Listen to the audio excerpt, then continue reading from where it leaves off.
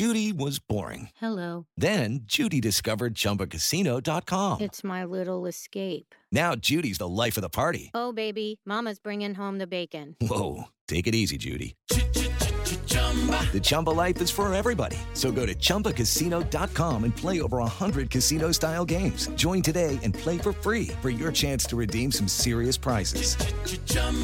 ChumbaCasino.com. No purchase necessary. Void where prohibited by law. 18 plus terms and conditions apply. See website for details. Coming up next on The Jordan Harbinger Show. People are more likely to be in their 20s when they really realize that what's happened to them, because they have to get some space from that parent. Then it's just a horrible realization to come to that this person that a lot of times they're still really attached to and they still really love has completely betrayed them and, subjected them to this horrible abuse. So, and there are survivors who never come out of it. Welcome to the show. I'm Jordan Harbinger. On The Jordan Harbinger Show, we decode the stories, secrets, and skills of the world's most fascinating people and turn their wisdom into practical advice that you can use to impact your own life and those around you. Our mission is to help you become a better informed, more critical thinker through long-form conversations with a variety of amazing folks, from spies to CEOs, athletes to authors, thinkers to performers, even the occasional arms trafficker, former jihadi, rocket scientist, or Emmy-nominated comedian. And if you're new to the show or you want to tell your friends about the show, I suggest our episode starter packs. These are collections of our favorite episodes on persuasion and negotiation, psychology and geopolitics, disinformation and cyber warfare, crime and cults, and more. That'll help new listeners get a taste of everything we do here on the show. Just visit jordanharbinger.com/start or search for us in your Spotify app to get started. Today, we're talking with my friend Andrea Dunlop. She's a writer and novelist, and she started a podcast about Munchausen by proxy, aka medical child abuse. She had a very personal experience with this, and that is what we are going to be discussing today. Now, this episode is not terribly graphic, but it still discusses child abuse, medical child abuse. Let your imagination run wild with that. We're going to get into what that is on the show. So it could be a bit much, especially for some little kids. And there are some spoilers for the Netflix documentary, Take Care of Maya. If you have seen that, you're going to want to listen to this episode. And if you haven't seen it, well, you're probably going to form an opinion before you watch it. All right, here we go with Andrea Dunlop.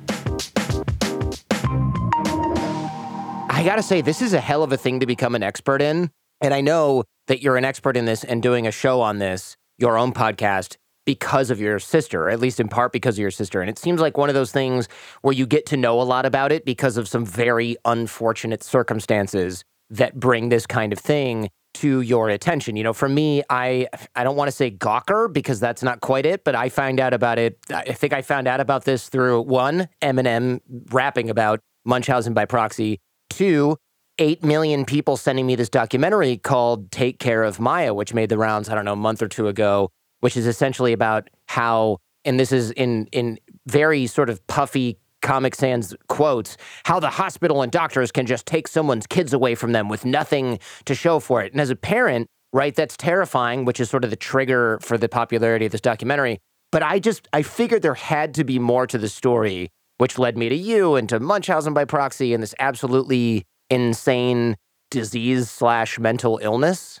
So what is Munchausen? Let's start there. So Munchausen by proxy is the term that we use to describe two different things.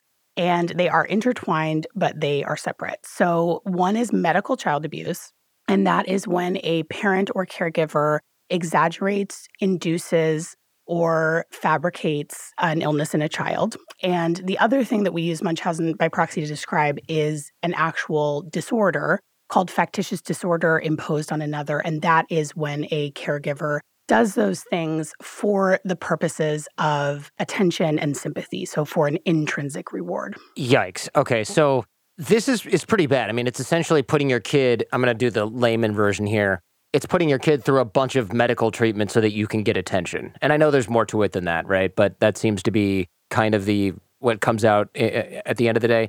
And some of the treatments these kids get are horrifying. They are put on like chemo, cancer drugs. They get brain shunts for whatever you get brain shunts for, medication delivery or to reduce swelling and inflammation. They're on all kinds of other medications that are hard on the body and there's no reason for it, or pain meds or opiates.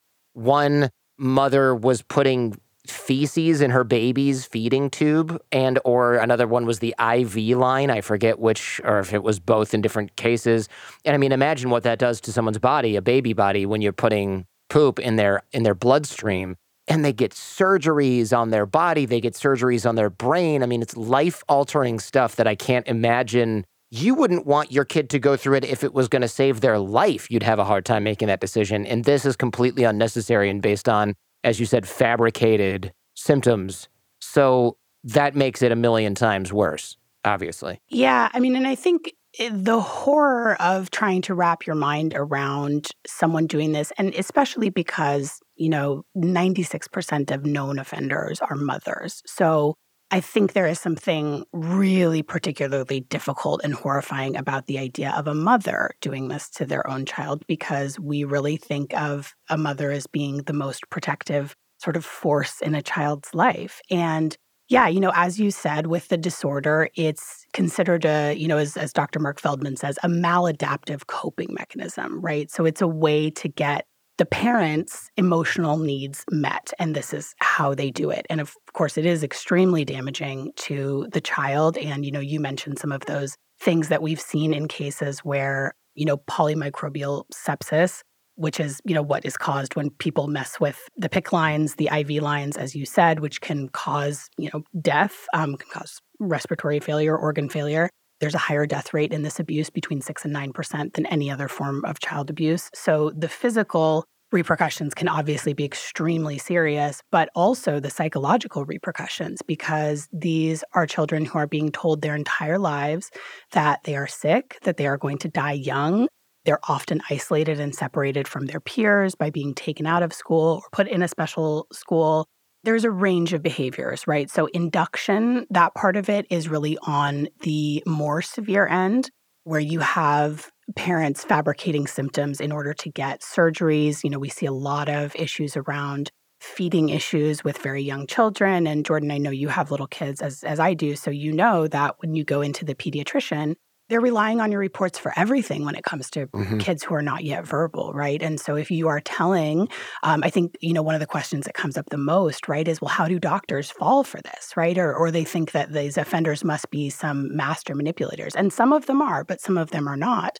And actually, the horrifying reality is that it's pretty easy to pull off because, you go to the pediatrician, you take your child, especially, again, if they're little and they're not directly talking to the doctor themselves, and the doctor says, how are they sleeping? How are they eating? Are there any issues coming up? So if you have a parent who's reporting, my child can't eat, they can't keep any food down, they have reflux, everything they eat comes up, they're not gaining weight, I don't know why, I'm feeding them, and all of those reports are false, and really what's going on is that the parent is just not feeding them, the doctor would have no way of knowing that during the course of a regular 15-minute appointment.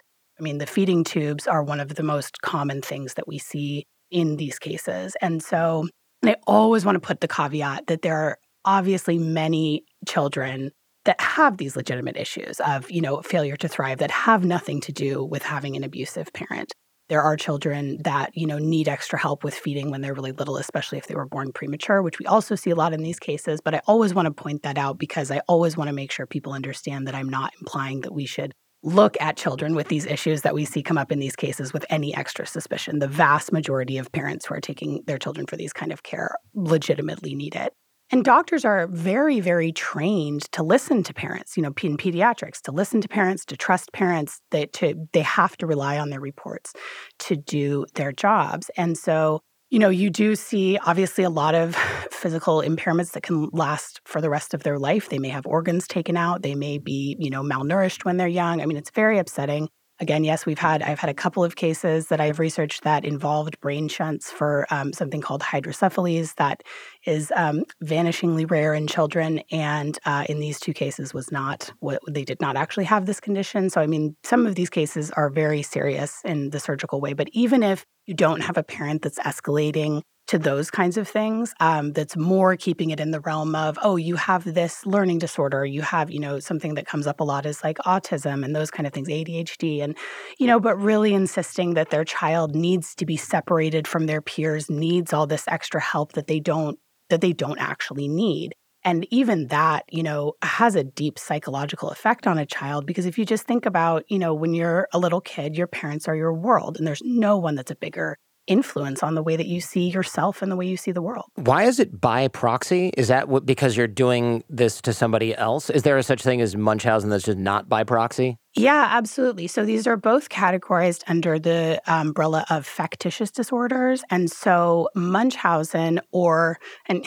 you can probably see there's quite a bit of vigorous debate over terminology, and it's one of the things that I think can add to the confusion. But so there is Munchausen, which the official DSM term for is factitious disorder imposed on self. It is a similar behavior for similar motivations just on yourself. And so this is someone who, invents, exaggerate, or induces illness within themselves for, again, those same emotional intrinsic reasons, right? So to get sympathy, to get attention. And so these are the cases that you hear about. The first case that we covered on the show, the Hope Ybarra case, she had both going on, both Munchausen and Munchausen by proxy.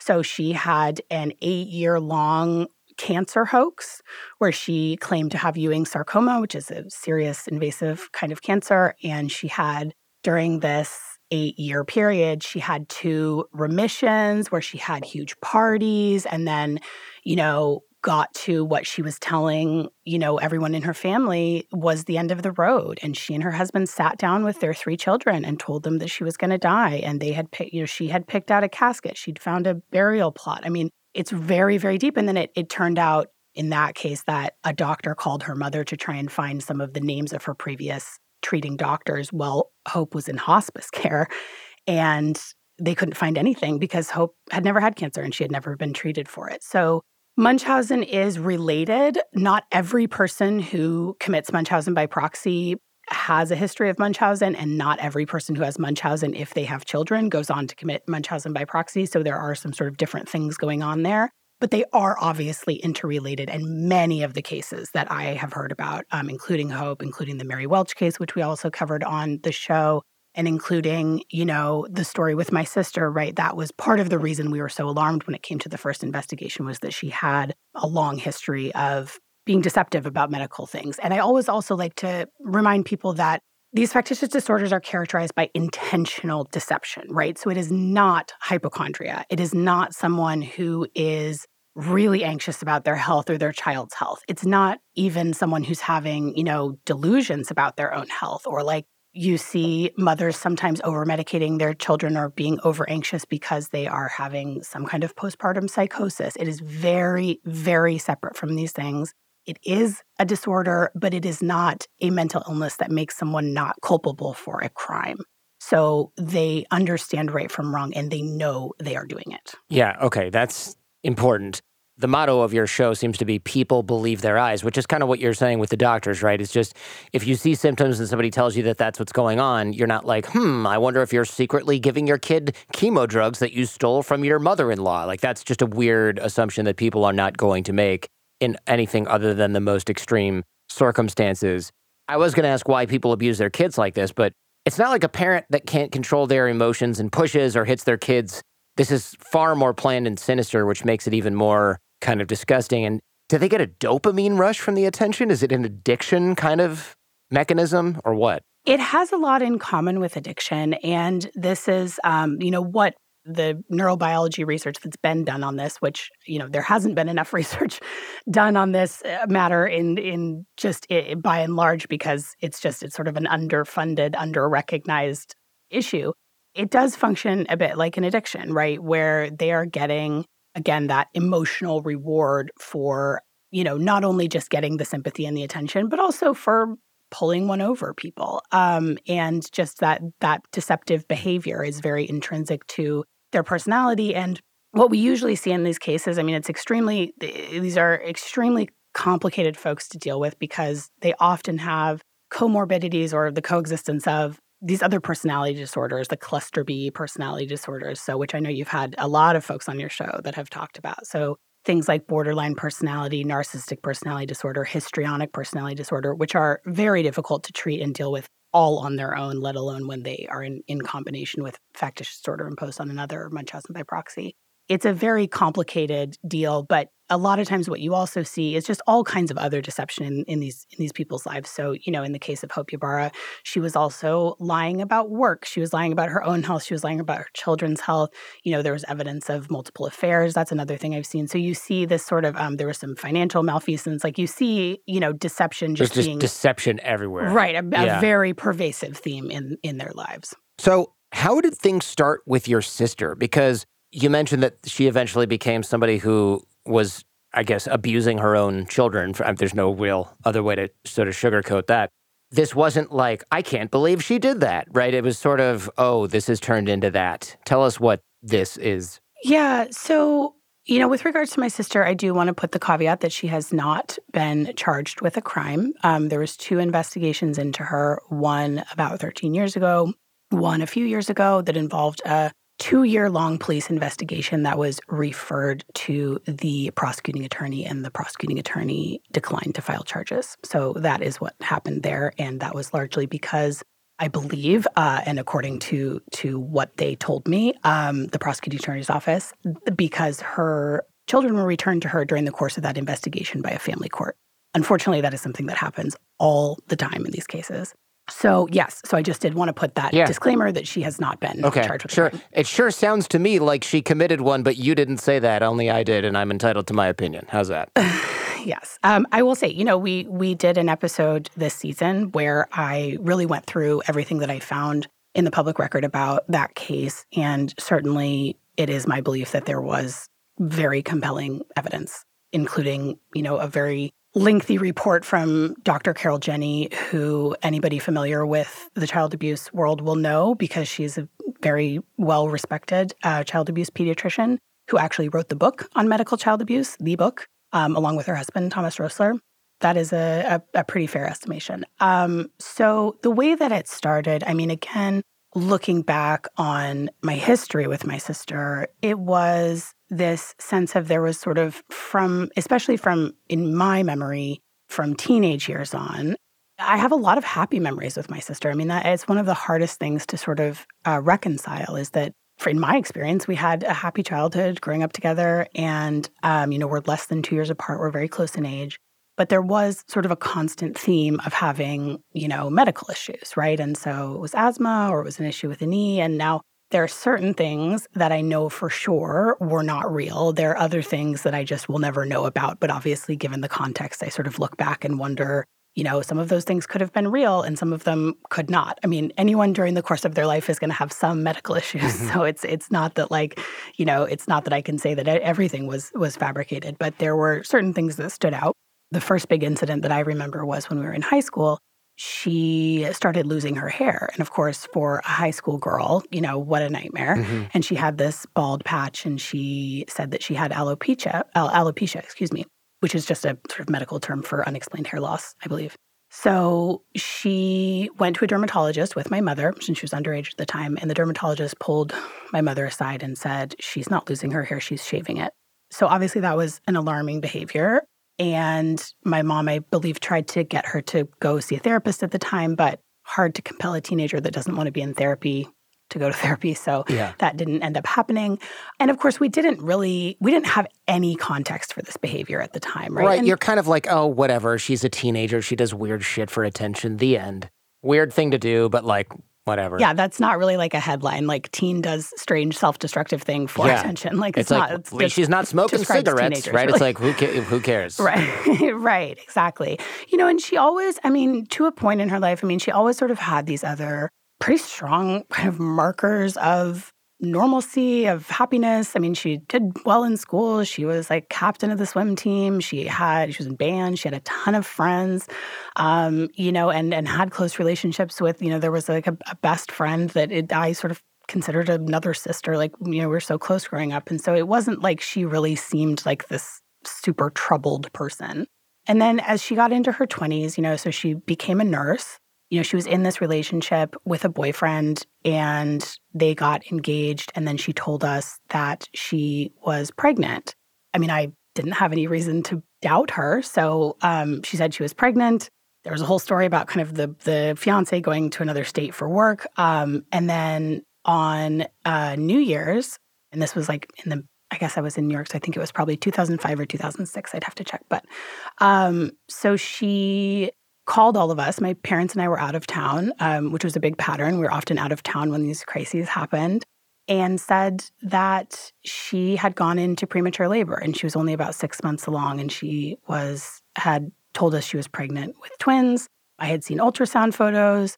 She had looked pregnant. She was wearing maternity clothes. There was an experience that I describe on the show that is really something that just really sticks with me to this day, is when I had seen her just before this phone call at the holidays when I was home from New York.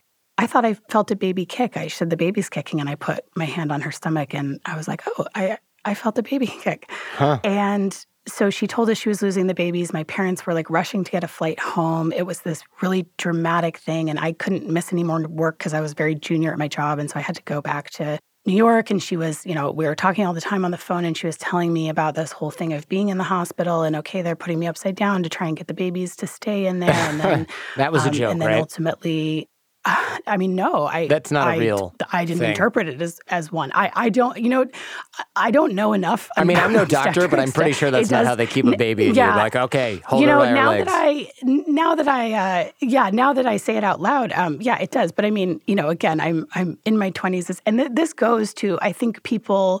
It is easier to be skeptical about these stories in retrospect, right? When you're in the moment and it's someone you love. And that's why we sort of have you do believe your eyes, because you don't, that's just not something you thinked it out. Someone it's too crazy. Tells you they're pregnant and you don't go, really, are you? And so, basically, she narrated this whole thing of losing the babies, and the babies died. And it was this horrible thing. I was so heartbroken. I thought I was going to be an auntie. We'd had a baby shower, like the babies had names that I will probably remember until the day I die. And I, was completely convinced that this is how it had happened. And I got a call. It was back in New York. And I got a call from my father, I think a couple of weeks after this whole thing went down. And he just told me, listen, whatever Megan's saying about what happened is just not adding up. There's just a lot that's not adding up. And I believe my parents had found some kind of admission to the hospital paperwork where she'd been admitted for dehydration on the day that she was supposedly in the hospital when this was happening. And then we all sort of started talking to each other. I talked to the best friend that she grew up with, who I was still close with, and she had heard a completely different version of how this had all happened. So in that version, the fiance had made it home in time, because that was another part of the story, was the fiance was he was trying to get a flight, and then his flight got grounded and he had to drive, and he was trying to make it to the hospital in time. And so in the version I heard, her best friend had taken her to the hospital. In the version that her best friend had heard, her fiance had been there with her at the hospital, and she had described, we said goodbye to the babies together, we took pictures, et cetera. So again, part of what's so disturbing about these things is the level of detail. So it became pretty clear pretty quickly, as we all started comparing notes, that things had not happened the way that she said they'd happened. And I think it was still a while after that I really accepted that this pregnancy probably had never been real at all. And more recently, within the last couple of years, I actually got a hold of the fiance and spoke to him about it. And because we sort of, which is unfortunately something families do in these situations, she sort of said, well, he left me and I was stressed and I didn't know how to tell you guys. And it sort of, somehow we blamed him. And I still can't really track my own thinking in that, except that I just wanted to believe anything except that she had lied and sort of put me into grief for something that wasn't real, which is just a really horrible betrayal. And and so I spoke to this man years later, and he told me the whole story. And, what happened was he had a young son, and he had been uncomfortable with some things that Megan had, some discipline issues with his son. And that was a hard line for him, and he broke things off with her. And then the next day she told him that she was pregnant and presented an ultrasound picture. Now, of course, she works at an OBGYN office at the time, so not hard to get a hold of, presumably. Wow. And he discovered that it didn't have her name on it. And so he was extremely skeptical about the pregnancy from the beginning. And then once she told him that she lost it, he sort of just it confirmed his conclusion that had been the plan all along, to lose, that this had all been basically a fake story. So he was certainly a lot more skeptical. But I think even for him, he said, like, I couldn't be sure. And so I wasn't going. And I just said, okay, well, if you have these babies, then we'll deal with that when it comes. But I just was never really convinced. Right. You don't accuse somebody of a fake pregnancy. That's just too weird. And it's mean if you're wrong. It's horrible. Right, exactly. It's too wild and it feels cruel, right? And so, it took a long time to put the pieces back together. And I always have trouble when I look back on this story of how did we all just kind of move on from this? But of course, my sister was an adult at the time, so we didn't have any sort of way to, intervene in terms of trying to get her some help for what she was obviously going through to do something like that. And then, several years later, she got married and she still had her job and again, had these outward signs that she was really thriving still. And so I think that's very convincing. Again, I just remember being able to look at her and be like, well, she went through a rough patch, but now she's fine and she's doing great and she's still, beloved at work. She's still the same, Megan that I know and love. And it was she still seemed like her at that point. And so then, she became pregnant again. And obviously this time around, I was pretty on edge. And I remember pretty vividly being in the OB office with her while she was getting an ultrasound. To make damn sure it was hers, like a real one. And to keep her company for emotional support. But also, let's make sure there's actually a baby in there. Yeah, I mean, yes. And I remember standing there and being like, but is there really? And and that is kind of what... that's what this does to your brain, right? Where you're just like, well, I really believed the first time. And so I remember the entire pregnancy, even though there were all these pretty, I don't know how she would have pulled off an ultrasound with a technician in the room, but you sort of just you completely doubt yourself. You doubt your own perception of reality. And that is very disorienting. And so, her eldest son was born again on New Year's. It was the anniversary of when she'd lost the other babies. And we were all, my parents were out of town again. So they came home. He was born a couple of months premature. And again, premature births are a huge part of these cases. And some of the, it's impossible to know in my sister's case whether that was something that she induced herself. There have been offenders that have reported doing that, and some of those were covered in Dr. Mark Feldman's work. How do you induce your own pregnancy? I don't even want to know. I don't even want to tell people, but it's possible to do that, I guess. Yeah, I think it's probably better not to put those. No instructions. I always feel needed. A little strange, I don't want to give anybody a playbook. Yeah. Right. But I mean, certainly if you work in a nurse's office, and especially an OB office, there's things that would be accessible. Sure, yeah, no, I can figure that out on my own. But again, of course, no way to know that for certain. So she had her baby early, and he was in the NICU for a short stay, I believe. And so right away, I think I had a bad feeling, right? It was just sort of this continuation of it's always something. It's always some medical thing. It's always there's always an issue, and now there's a baby and there's issues with the baby. And so I did not have any of this context of it could be Munchausen by proxy. I had no idea about that. I mean, I probably heard about it to the same level that you had, right? Like the Eminem song and the ghost in The Sixth Sense was probably my reference points for it. So not something you ever conceive of could be, perpetrated by someone that you love. He came home and he just kept having these issues. And, even premature babies, prognosis is usually really good. There's a lot of babies that are born premature. It's not that uncommon of a thing, and most of them do just fine. But he was having, failure to thrive, just couldn't gain weight, couldn't keep on weight, was having these alleged, these reflux issues, according to my sister. And so I think we just had, throughout the first year of his life, just sort of a creeping bad feeling. I was living with my parents at the time because I just moved back from New York. And one day, my mom had actually gone to a couple of visits to the pediatric gastroenterologist, so the person that deals with stomach stuff and feeding stuff, specialist at Children's that my sister was seeing. And my nephew had a nasogastric feeding tube. So that's the feeding tube that goes in through a child's mouth. And there was this conversation about whether they needed to put in a gastro feeding tube, which is the surgically implanted one that goes in through the stomach. So an escalation. And there was a conversation back and forth with the pediatrician or the specialist who said that he didn't think it was time for that intervention yet. And then my sister reported back to me that the doctors were really pushing her for the surgery. So it was that discrepancy, I think, that really felt very, very alarming. With the Hope Ibarra case that you mentioned in your show, she had also had a lot of things that she had done to herself, right? She had cancer, like you mentioned. She did like a Make-A-Wish trip to Disney. The thing that I can't get around with, no matter if you're doing it to the child or you're doing it to yourself, is I get that people are addicted to the attention, but how does that addiction override you watching your parents cry because they think you're dying or your child is dying, their grandchild is dying? Like you said, there's got to be psychopathy just blended in here. Or you said, what, cluster B? It can't just be the attention. It can't there's like no amount that you need attention that would override how bad that feels unless you're just not feeling the bad. I mean, one of the reasons the Hope Ibarra case was the first one I wanted to cover and why it spoke to me so much was because there were all of these parallels with her and my sister. And so my sister never had something as serious with her health as a cancer hoax that Hope, perpetrated. But Hope also had lost a twin girl pregnancy at around the same time. Mm-hmm. And that also turned out never to be real because to have never been real, she told her family that she lost this pregnancy 6 months along because of her cancer treatments. Mm-hmm. And of course, she didn't have cancer. She was never getting treatments. And then it just came to find out that she had never been pregnant. And she had memorialized these twins in all of these ways.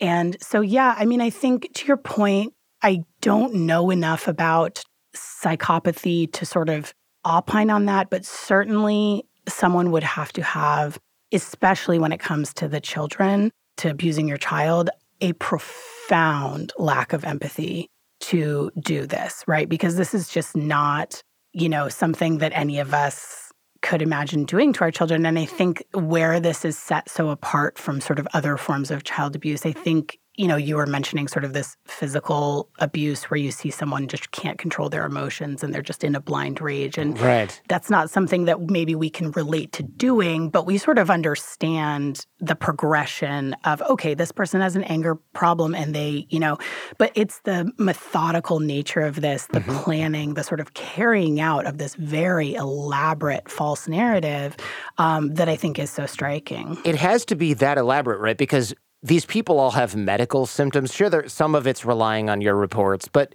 fake diseases don't present symptoms in the blood work and things like that. So I get that some people are forcing medications on their kids and putting feces in their lines and stuff. So the whole thing has to be planned so, elaborate, but also just, you don't wake up one day and be like, I should not be doing this. Like, you just have to do it for years. You don't have a break where you're like, gosh, what am I doing? Yeah.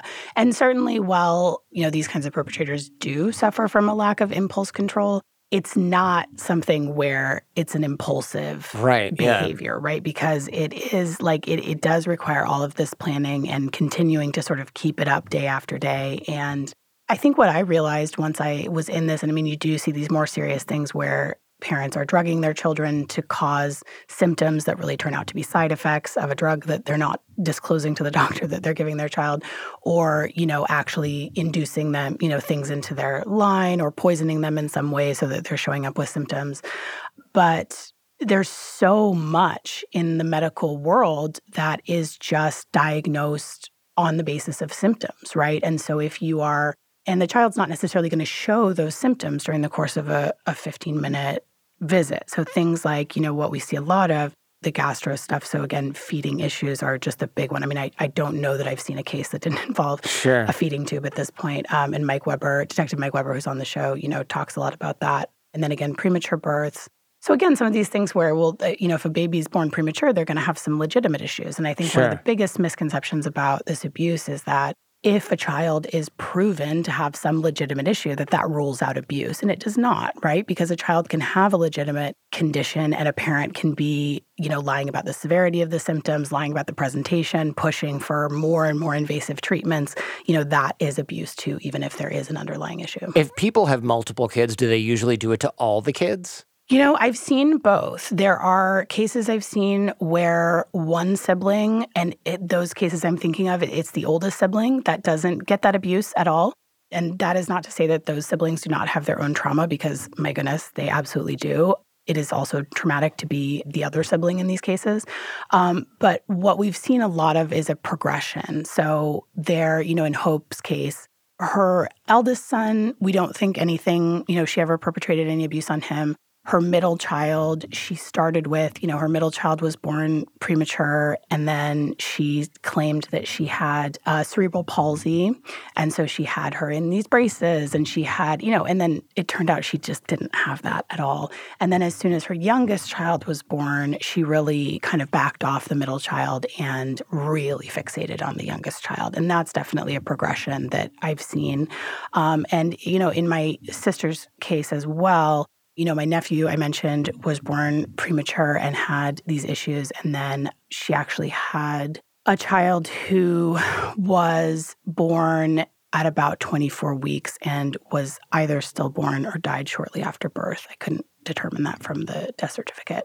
And then her youngest daughter was born at 24 weeks. And so being a person who's just gone through, 2 pregnancies relatively recently, if people don't know, that's just about the line of viability. So that's just about the line where a baby can possibly survive. And that's certainly a pattern I've seen in other cases as well, where you see babies, not only the premature births, but the increasing prematurity. And that was in Hope Ybarra's case too. Her middle daughter was born a little bit premature, and then her youngest daughter was born severely premature. I feel terrible for people who actually have sick kids, because there's going to be that thing at the hospital where the staff is like, call the social worker and verify this person's not insane. Yeah, no, I think that's a real misconception. I mean, and unfortunately that is being heavily perpetuated by the media at the moment. Right.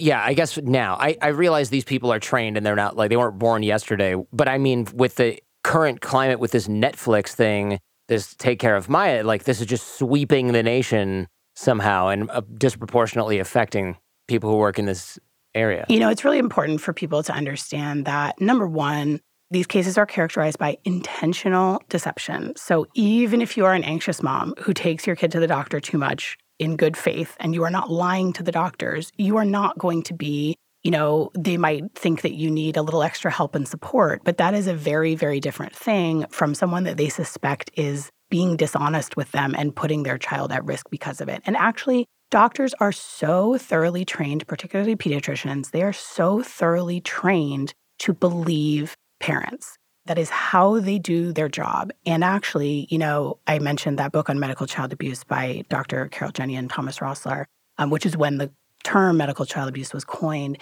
And they actually really identified doctors' reticence to see this abuse as one of the barriers to children getting help. Because for doctors, they are always going to look at it as, if this is presenting as a medical mystery, there must be something that I have missed. And also, if they find themselves in a situation where they have been used, where they've been doing their job in good faith, in which case they're not responsible, they're not culpable for this abuse, if for the mother's abuse, if they have been given a false report and they're doing, procedures or giving treatment based on that report, they're just doing their job. And that's another misconception, is some people are like, well, these doctors should be. No, if the doctor is doing things in good faith, the doctor is doing their job. But if a doctor realizes that they have been used to harm a child, and if you think about people who go into pediatrics, people go into pediatrics because they love children and want to help children. If they realize that they have been used to harm a child, that is horrific and traumatizing for them. And it's also a huge betrayal of the sort of contract that they have with parents, where the parents want the best for their child and the doctor is helping their child get healthy. And if a parent doesn't want the best for their child, what they want is their child to be sick, that's a huge betrayal of that sort of agreement that pediatricians assume is present. And then they're in the position of having to report. And I don't know if this is state by state. I know in certain states, you're not allowed to report anonymously as a physician, so you have to attach your name to that report. So then they're in the position of having to report, to their child abuse protection team, whatever that's made up of, and then, if it gets escalated to CPS and sometimes to the police. And then they're in a situation where, especially if a court decides, makes the wrong call, even if it is an abusive situation, where they can be vilified by the media and their reputation's absolutely trashed. And that is what happened to the doctor who reported my sister.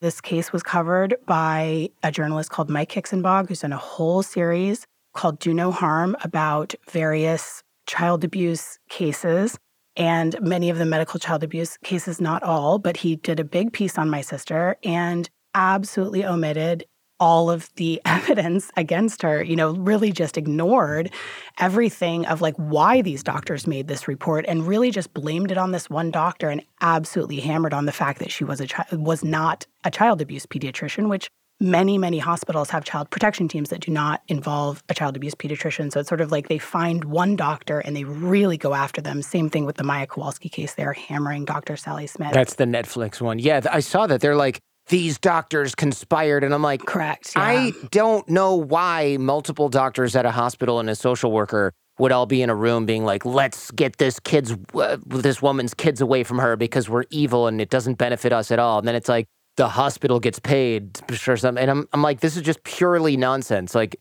most people are not that evil in groups to do something like it. Just doesn't make it. That part doesn't add up for me. Just as a general rule, if you find yourself having to absolutely do a backbend into a conspiracy theory where no one's motives make any sense, then it's probably not that. Yeah. That is probably not what's going on. And yet I think there is, there is a real power to the narrative of an innocent mother with a sick child who has been separated from that child. And I think that is something that is so emotionally powerful, it can absolutely separate people from reason when they're looking at these cases. Before social media, you had to take your kid to the doctor.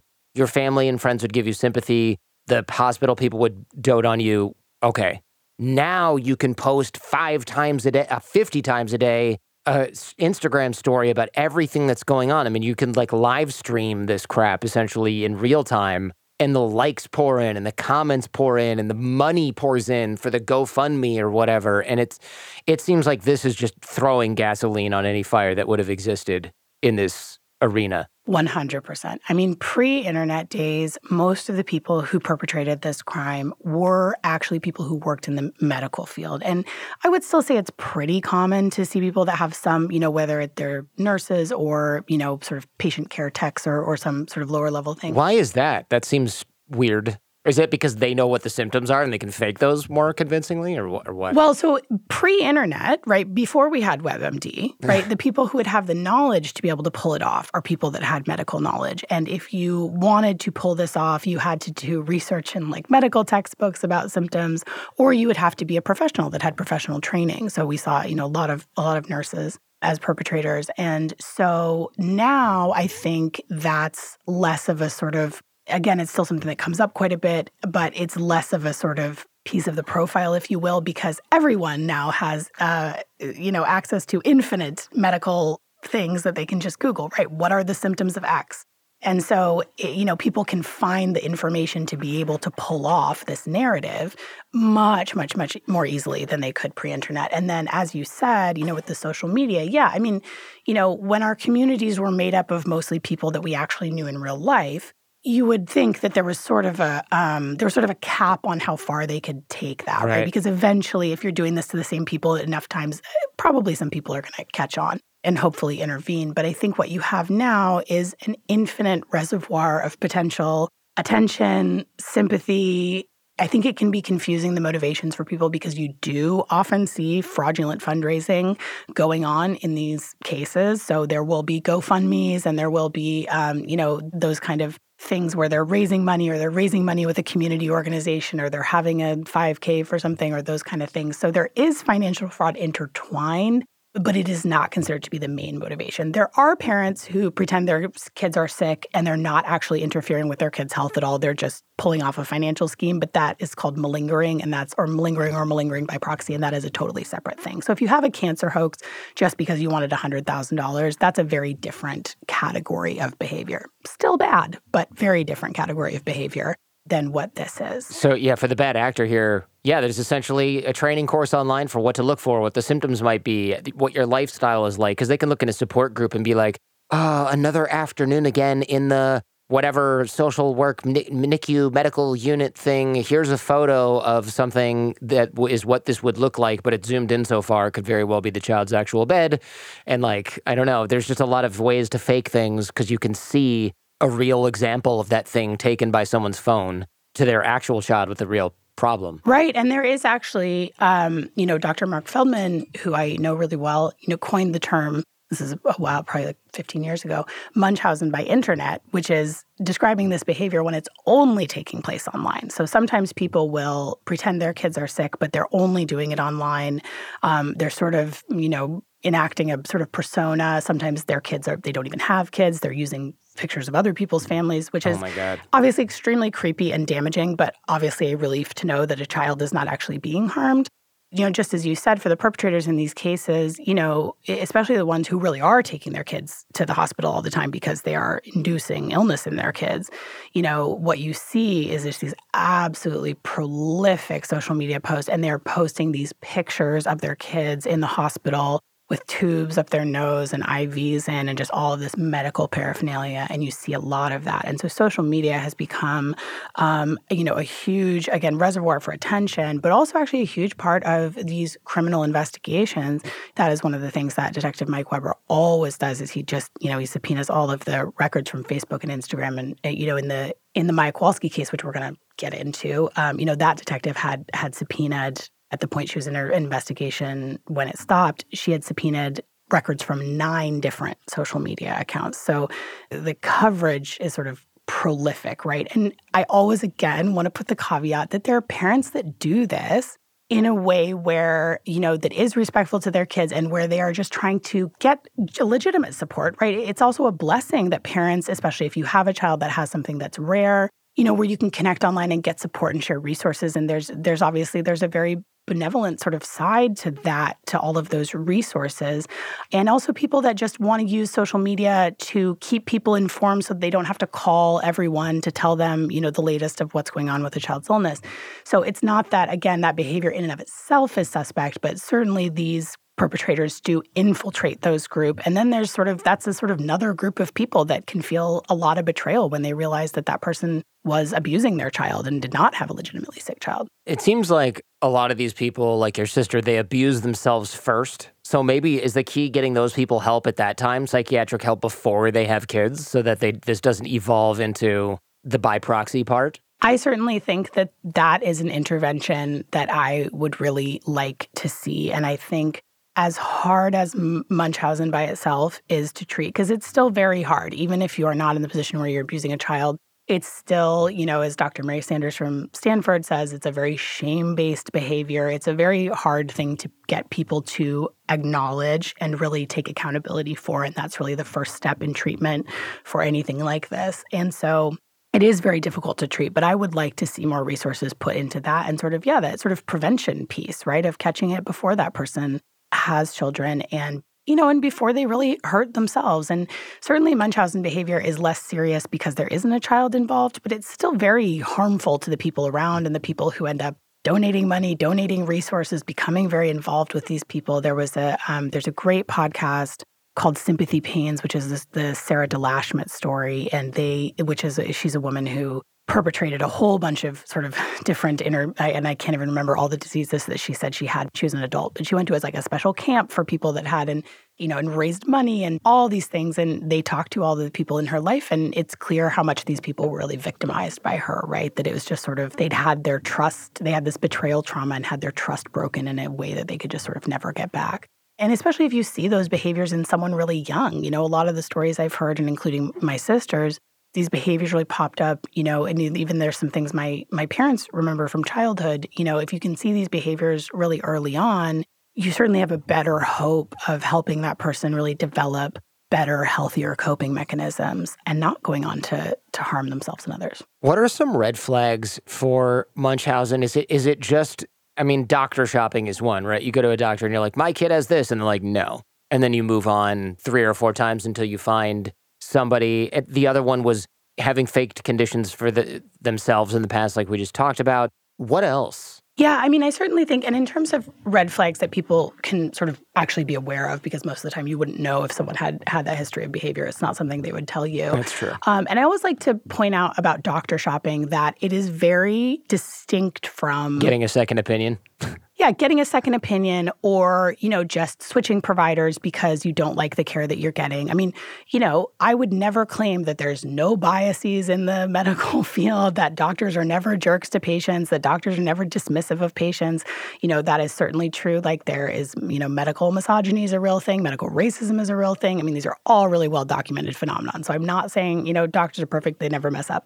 But, there's a difference between going to see a different provider that's just right for you or, getting a second opinion and doctor shopping, which is doctor shopping in this case is, again, it's characterized by that intentional deception. So what these perpetrators will do is they will take their child to a doctor and they will say, I think they have asthma and they're doing this. And the doctor does some tests and the doctor figures out and they said, no, I don't think it's asthma. And then they take them to the next doctor and they say, my child has a diagnosis of asthma. So again, intentional deception. Or, the doctor has said, well, it meets these 2 criteria, but not these other 4 that we look for. And then the next doctor they see, they give them all 6 criteria, right? So it's sort of building on a case for their child having these things. And again, the other thing that we sort of look for, and I think this is something that anybody can look for, so anyone who's around children, right? If the mother, and I say mother, but I guess if the parent is always portraying their child as sicker than they are, then that is a red flag. And again, red flags are not, like a condemnation all in and of itself, right? These are things to look for. So I think if it's a story of, one of the things that comes up a lot is like this, in the Brittany Phillips case or in the Mary Welch cases, you had all of these people who are around these children and their mother was saying, they can't eat properly, they have this, they have that, they have this breathing problem, they have, sort of XYZ thing going on. And then everyone observed the opposite, right? So there was that one case where, she's allergic to this, she can't eat that, she throws this up. And then when she wasn't looking, the kid was like eating other people's food because she was starving and she was totally fine. And then she was running around playing, and it's like, she can't do that. She has vertigo or whatever, and she's like jumping around with the kids on the play structure, and they're like, what are you talking about? She's starving and definitely does not have cerebral palsy. She's like running. What do you mean she can't walk? Right. Just weird stuff like that. Right. So yeah, so those kind of things where it does tend to be, it's not these little things where it's like, oh man, this mom is just like freaks out every time her kid has a cold and she says, her kid is sicker than he appears to be. It's not, it's sort of there is a by degrees thing here. It's like it's the line between exaggeration and complete bullshit is what I think you're trying to say. Yeah, or like exaggeration to the point of this is a lie, right? And so, where it's like, that person has a cold and that person is saying like she has pneumonia and she's about to die, right? It's like, so I think, it's like if you notice, and usually friends and family do, and teachers are another huge, piece of this picture because they spend so much time with children. So if they're noticing that child is out of school all the time, but we never see any health issues when they're here, their mom is telling us, watch out for this, he can't do this, he can't do that.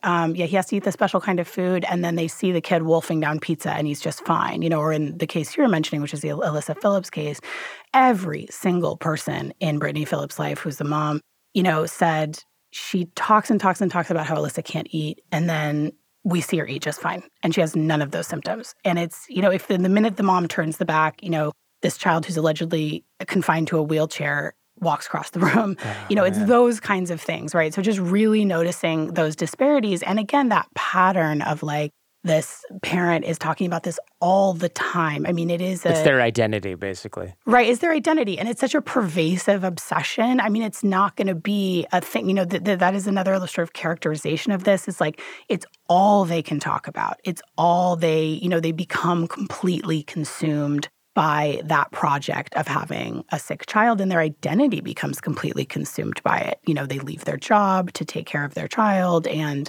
they just really become, and I think that's what is so sort of extra. It's not just that they are presenting, in a lot of cases, they're presenting as like the super mom. They're the person who joins the parents' council at the hospital. They're the person who's fundraising for the disease that their child allegedly has. They're the person who's going the extra mile, and they're helping all these other parents find the right doctor. And, they get really, really involved in these things. And so it's sort of almost the last person that you would suspect unless you were sort of looking for it. And it's one of those things that I think once you recognize the pattern, you sort of can't unsee it. It completely makes sense. It's almost some form of narcissism, like a requirement that everything and all attention be completely focused on them at all times. And one interesting anecdote was, I think it was these women who had reported another woman to CPS were saying that in a Facebook group, they all had sick kids. And the perpetrator, this mother with Munchausen, somebody would be like, oh, no, darn it, we're relapsing. Like she went to the hospital. And then that mother would be like, oh, well, look at how sick my kid is. And it's like, okay. And then it just keeps happening that way. And eventually people in this support group were like, that's weird. Every time anyone posts anything negative, this woman comes in with something that's way worse and like posts a bunch of photos of it. It was a contest. It was one-upsmanship because the attention and sympathy given to any mother who's dealing with a tough time, she was like, oh, I want that for myself. And it really is this weird, narcissistic, I don't want to say delusion because that's not what it is. In the season 1 finale of your show, you talk to this woman who she spent like a decade in prison for abusing her kids. And here I am, warmed up for that episode, thinking I'm going to get all these insights from somebody who can see things clearly in retrospect and maybe has reformed themselves. And the first thing that you notice is that she's pretending to be deaf now. And it's just all an act. And in a way, I have like this shred of sympathy, right? Because they have a pathology that they are just completely controlled by that guides every action in their lives. And you just think, how pathetic is this character who's pretending to be deaf now after being in prison for a decade for abusing her kids and being like, oh, feel bad for me, I'm deaf. It's like, oh my God, you can't stop. You can't stop, yeah.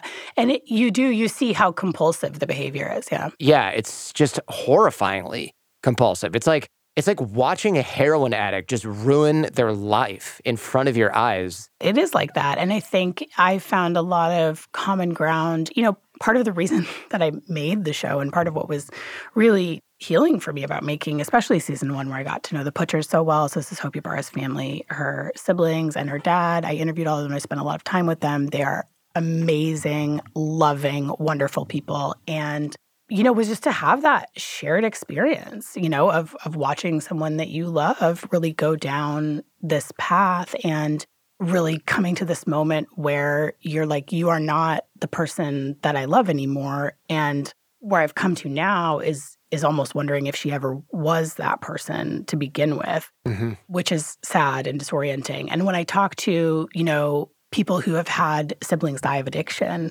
there's a very strong sort of corollary there of this sense of like, you grew up with this person, you loved this person, and then they just became this different person. And all of their behaviors were consumed by this addiction. And I think that is a good analogy. And I think it was very interesting to see people's reactions to that episode with Hope Ybarra, because I think some people felt like I sort of went too easy on her. I did not think I was going to get the truth from Hope Ybarra. You know, I know enough about her. I'd seen the other interviews that she'd done with from prison, where she also pretended to be deaf.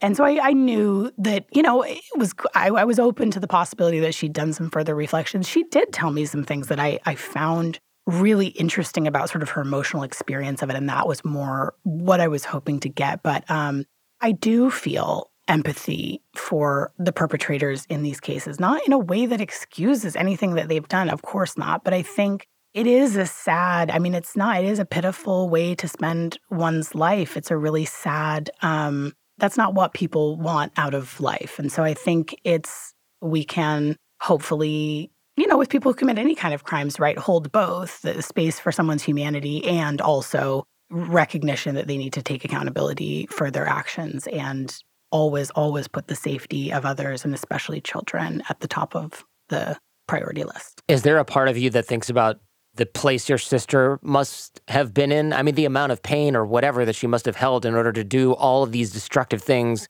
to herself, her family, her own children, obviously her relationship with you. I don't know what her relationship is like with your parents, but I can't imagine that it's withstood all of this.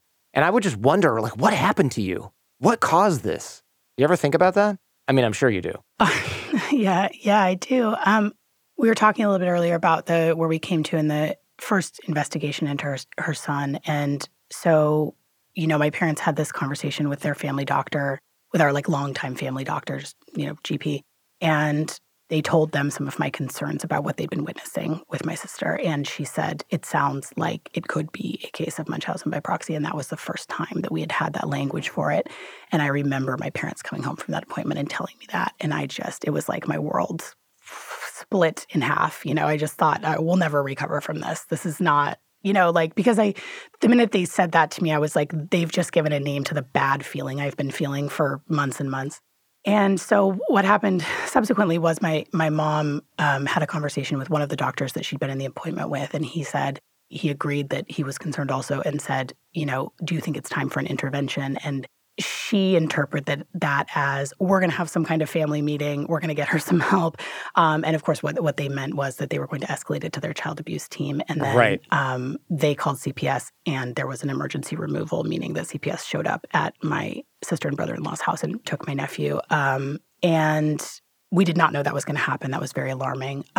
My mom's name was all over the paperwork that they gave my sister. And so we were sort of enemy number one right away. And our relationship developed pretty fast because we believed that my sister, and at that point, the way that I framed it, which I don't know now, knowing everything that I know, that I would frame it the same way, but was that she needs help. We need to get her help. We need to help her. And of course, according to her, she did not need help. And there was nothing wrong and nothing was happening. So that first case was dismissed. It was not, the state did not file for dependency, meaning the state did not make an attempt to remove her child. And after that, there was like a bit of back and forth between my father and her husband. And then she just cut us out of her lives. And that was about 13 years ago. So we have all been estranged from her. And, the communications that I've had with her have been through lawyers. So not an ideal place to end up with your sibling, for sure. But I think about her. I wonder what happened to her. I wonder, I feel, especially when I think of us as younger kids, I feel so sad for her that was what she felt she needed to do to feel loved. And I think that is really sad. This is not what anyone would want for their lives, I don't think. It's strange. I would almost be thinking, was she abused by somebody else? Did she get attacked by somebody in high school? Or I just would be replaying every possible scenario or event. Oh, yes. And I have. And, one of the things that we talk about in season 2, when I go into the documentation that I found about the case, again, I think you're always looking for, there's sort of two things. You always think and I think that's a natural thing to sort of think oh, this person, if you feel a person has grown up to be abusive, then you sort of look for where did they get that from, right? Right. And one of the really nice things about meeting Hope Ybarra's family, and again, not that I know every single thing that ever happened to her, but I really came away with the impression of this is a nice, loving family, and they didn't deserve any of this, and they didn't cause any of this. And that allowed me to also look at my family in that same way. And, there certainly isn't anything that I know about, which doesn't mean that nothing ever happened, because how could I know? But also it's very hard to ever know, because if she had said anything, she has lied about very, very serious things. Normally you would always believe someone about that, but it makes it very complicated when someone has told all these mistruths. So she has never said anything that I know of about being abused. There was something that when I was reading through the court judge's decision that returned her children to her, one of the things that jumped out at me and that absolutely sent me into a death spiral for about 5 minutes before I decided there was no way this could possibly be true is that the judge in her order claimed that 2 of the doctors who had testified, so Dr. Elizabeth Woods, who was the head of the child abuse team that made the report to CPS, and Dr. Jenny, who is that doctor that I mentioned, who's just one of the best experts in the world, and she's a child abuse pediatrician, was doing the medical record review. So the judge's order said that both of them claimed that my sister herself had been a victim of medical child abuse. Interesting. And that just about made my head explode, because I was like, what? Where did they get that? How could someone have said that? My sister wasn't sickly as a kid. Nothing about that adds up, right? There's never been any suspicion of abuse. There was never, that just wouldn't, it's not possible. And so I thought, well, why would the doctors say that? Where did they get that? And I just thought, they couldn't have said that. There's no way. And then so in fact, we interviewed Dr. Jenny on the podcast, and there was only sort of limited things she could answer about the case, obviously, because of HIPAA and family court stuff. But I asked her, I read that piece of testimony to her, and she said, I never said that. I absolutely did not say that. And so that was one of the things that they used to undermine those doctors' opinions, was that they had allegedly told this lie that my sister had been a victim of medical child abuse and didn't support that accusation. And the judge used that to undermine their credibility about whether or not abuse was happening in this case. So, I mean, I know that's like such a brain twister. Yeah. That's sort of laying it out like that. But it just sort of, but yeah, I mean, so you certainly, like, my brain for a moment went, is there this thing that I don't know about? Because I've always wondered. You just wonder, like, how does someone become this way? And I think I don't know that there's always satisfying answers to how someone becomes. Sometimes there's some, really neat narrative of neat in the sense of being a sort of cleanly drawn line, not the other kind of neat, but where someone was, suffered horrific abuse as a child and then grew up to be a serial killer, and then you can sort of draw that straight line. And I think that's comforting in a way. It is, yeah. It's comforting because you go, oh, Jeffrey Dahmer didn't appear in a vacuum. Look how horrible his childhood was. And you're like, oh, thank God. Okay, so we know that's just not, it's scarier to be like, no, you can have completely great parents, or you can be completely great parents, and your son can grow up to be a person who cuts people, drills holes in people's skulls and keeps them in a barrel in their apartment. Like, that can happen. I think that's why, and oftentimes when Munchausen by proxy is portrayed in the media in, these properties like The Act, which was about the Gypsy Rose Blanchard case, which was a huge Oh, I watched that. And Sharp Objects and stuff. People might be like, wait, where have I heard that? That's the girl who was in the wheelchair and had all these medical issues, and it was like this big thing, and you just felt so bad for her, and she had all these Make-A-Wish trips to whatever, Disney World, and then it's like, and now she's in a prison uniform. What happened? Oh, she killed her mother because the whole thing was fake, and the mom was abusing her the whole time, and she, like, met a dude online who was like, you're not sick. And she's like, I know. And they killed the mom. And you're like, whoa, this was fake? Yeah. Holy smokes, man. Like, I can't believe anybody would ever do this to their kid. And what a twist. Yeah. I mean, and that is obviously a wildly sensational case because of the conspiring with the boyfriend, with the murder and all of that. But yeah, it's, I think a lot of times when this is portrayed in the media, it is portrayed in this, like, very sort of heavily gothic way of, like, and especially with sort of the Gypsy Rose case because they're from the South, and it's sort of like, it's kind of portrayed in a, like, look at these strange people, and, like, this would never happen in your neighborhood. And it's like, that is not true. It can, like, that is a strange case, and there were a lot of strange characters in that case. But, it can also just, like, if you think this could not be your daughter, your sister, your auntie, you are wrong. Mm-hmm. This could be anyone. And that is why it is so terrifying. And because we would like to think that people who are capable of depraved things would seem depraved when you meet them. That you would meet them and be like, something is off with that person. And that is not the case at all. Right. So many of these people, I mean, Hope Ybarra, even when I was sitting with her, even I knew all of the things she had done. I knew this woman had poisoned her daughter, had taken blood out of her daughter, had put her daughter's life at significant risk, and very easily could have killed her daughter.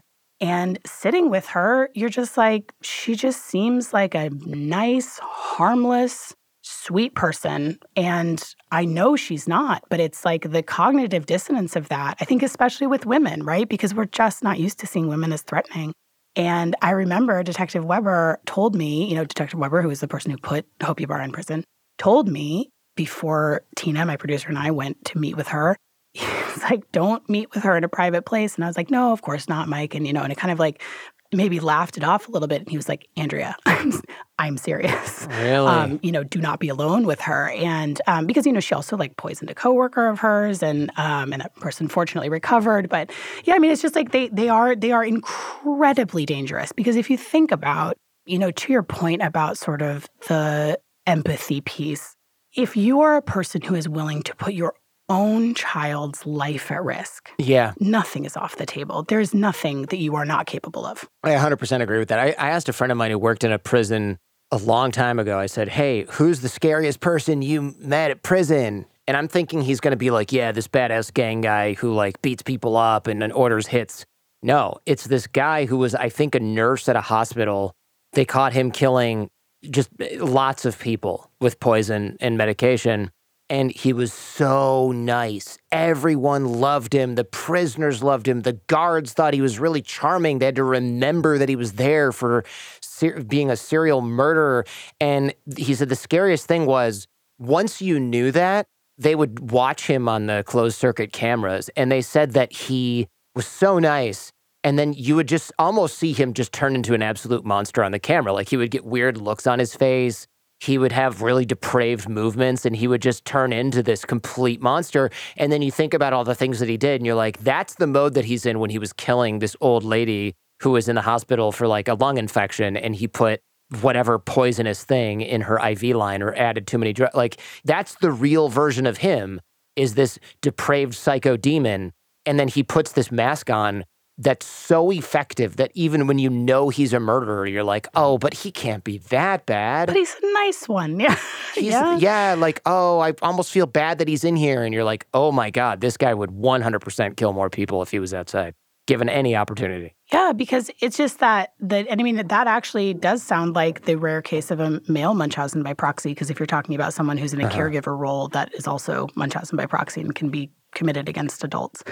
So yeah, I mean, it is completely terrifying. And I will say, and and this is obviously my anecdotal experience, but when we were sitting with Hope, for the most part, it was easy to connect to her. She was very warm. She was very and I also, it was a strange emotional space for me to be in, right? I sort of considered this this is my chance to have the conversation that I am never going to get to have with my sister.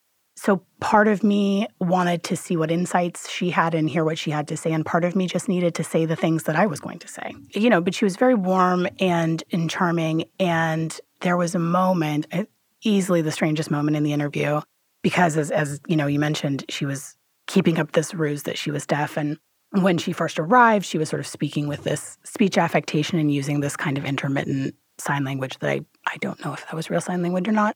And she brought her boyfriend with her and for the interview, and mostly he just, sat by. And, Tina and I, my producer Tina and I, we knew that she was going to pretend to be deaf and we knew that she wasn't. So it was just we're not going to call you on it because I'm not going to start off the interview being like, you're not really deaf. I mean, I was going to go downhill from there. It's just, I knew that if I tried to sort of call her on anything, it would just shut her down. And that was not going to be, and what would be the point of that, You just have to go along with this nonsense fiction that she's deaf. It's ridiculous to think about. Yeah, and so there was a moment where we were talking about her family and, I'd spent a lot of time with, and, and we were talking about because she, Hope, it was so interesting. I mean, Hope described herself as she was really this loner when she was younger and always felt like an outsider, and that's not how anybody else described her. Everyone said, oh, she was always life of the party. She always had all these friends. And so I said that to her. I said, a lot of your family members, people we've talked to, they said that you were just so much fun and you were the life of the party. And it's obviously that was not your experience of your life, but that's how they perceived about you. And they had all these wonderful things to say about you. And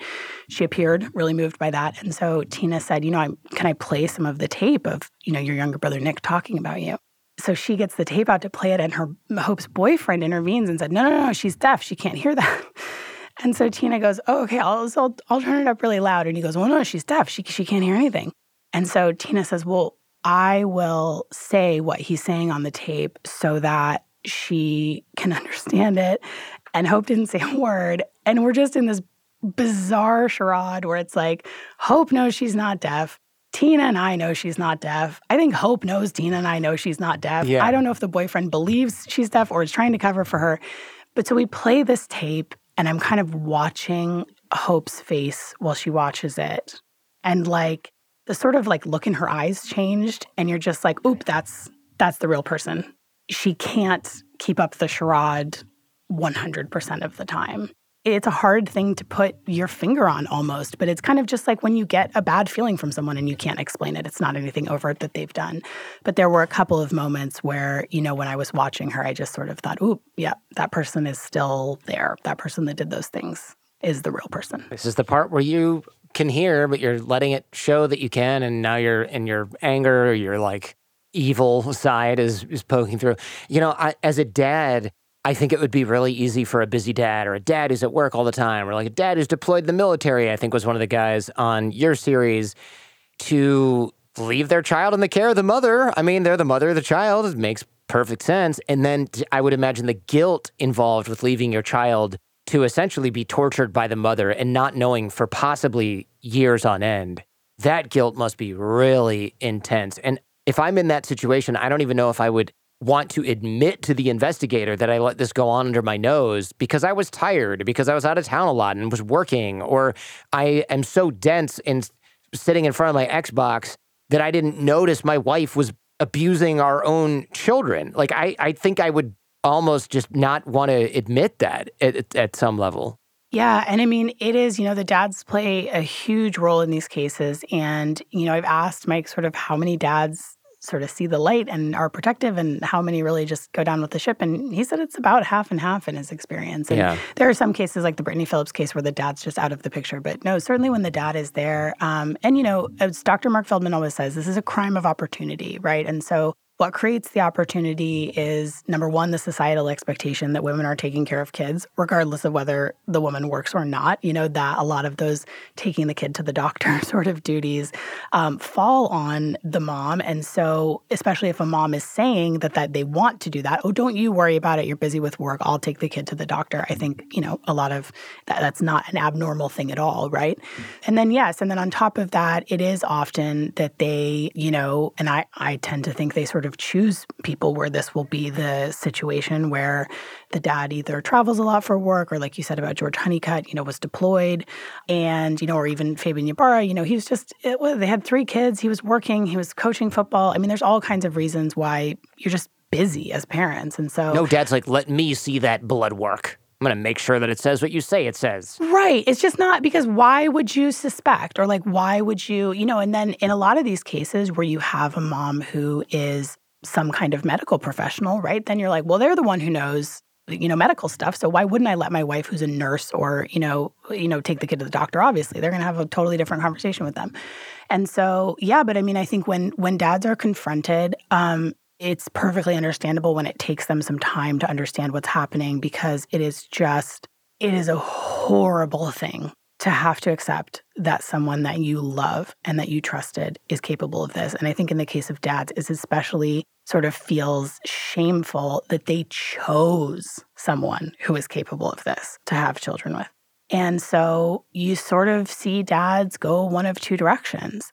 Either they realize what's happening once they're confronted with compelling evidence.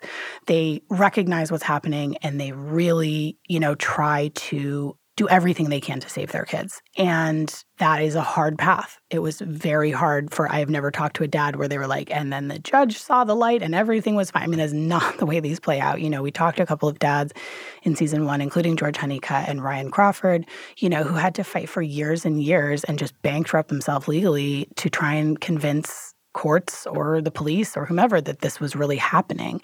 And so it is very hard position to be in. And so the other thing that you see is a dad just passively sort of goes along with it and defends the mom no matter what. And, I saw my brother-in-law, there was a short period after the first investigation where he sort of appeared to come close to accepting that something was wrong because he had found out about a bunch of other sort of financial issues that had come up and some other deceptions. And the reason I know this is because these emails between him and my father ended up in the public record, which was a sort of surreal experience to be reading them there. But, he would never sort of accept that this could escalate to the point of her being a danger to their kids. And I am convinced, one of the things I have wondered about him and about his parents who have always, at least from what I could tell, unconditionally supported my sister, is like, okay, I can understand one investigation. You think they got it wrong. The state never filed charges. What I can't understand is being a father in that position where you have now seen these increasingly premature births. There was a child that died. And then, there's been reports from 4 different institutions to CPS.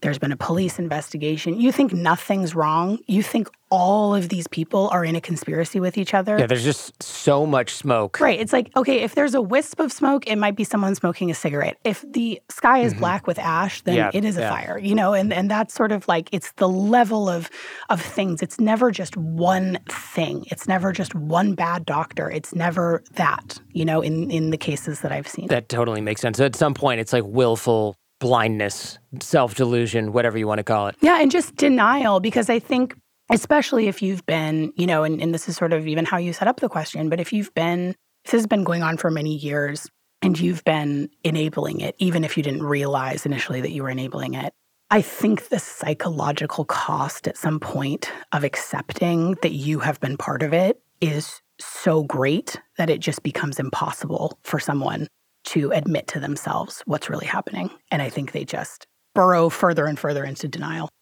I want to talk about this documentary, specifically Take Care of Maya. So in brief, this little girl, Maya, she has some sort of pain syndrome, and mom's like, oh no, what's wrong with her? And they go to different doctors and they can't really explain a lot of it. And mom, pushes for this ketamine treatment from a doctor. It's a medically induced coma. And I'll stop right here for a second because I hate judging a book by its cover. It's not fair. But that doctor gave off a major quack vibe to me, even on Netflix. Yeah, we can talk about him. So the child gets taken away, and then people are like, Jordan, you've got to see this. You have no idea how easy it is for you to get your kids taken away when you take them to the hospital, which is ultimately a massive amount of damage that people that is being done by a documentary like this. I take it you're not a fan of the documentary.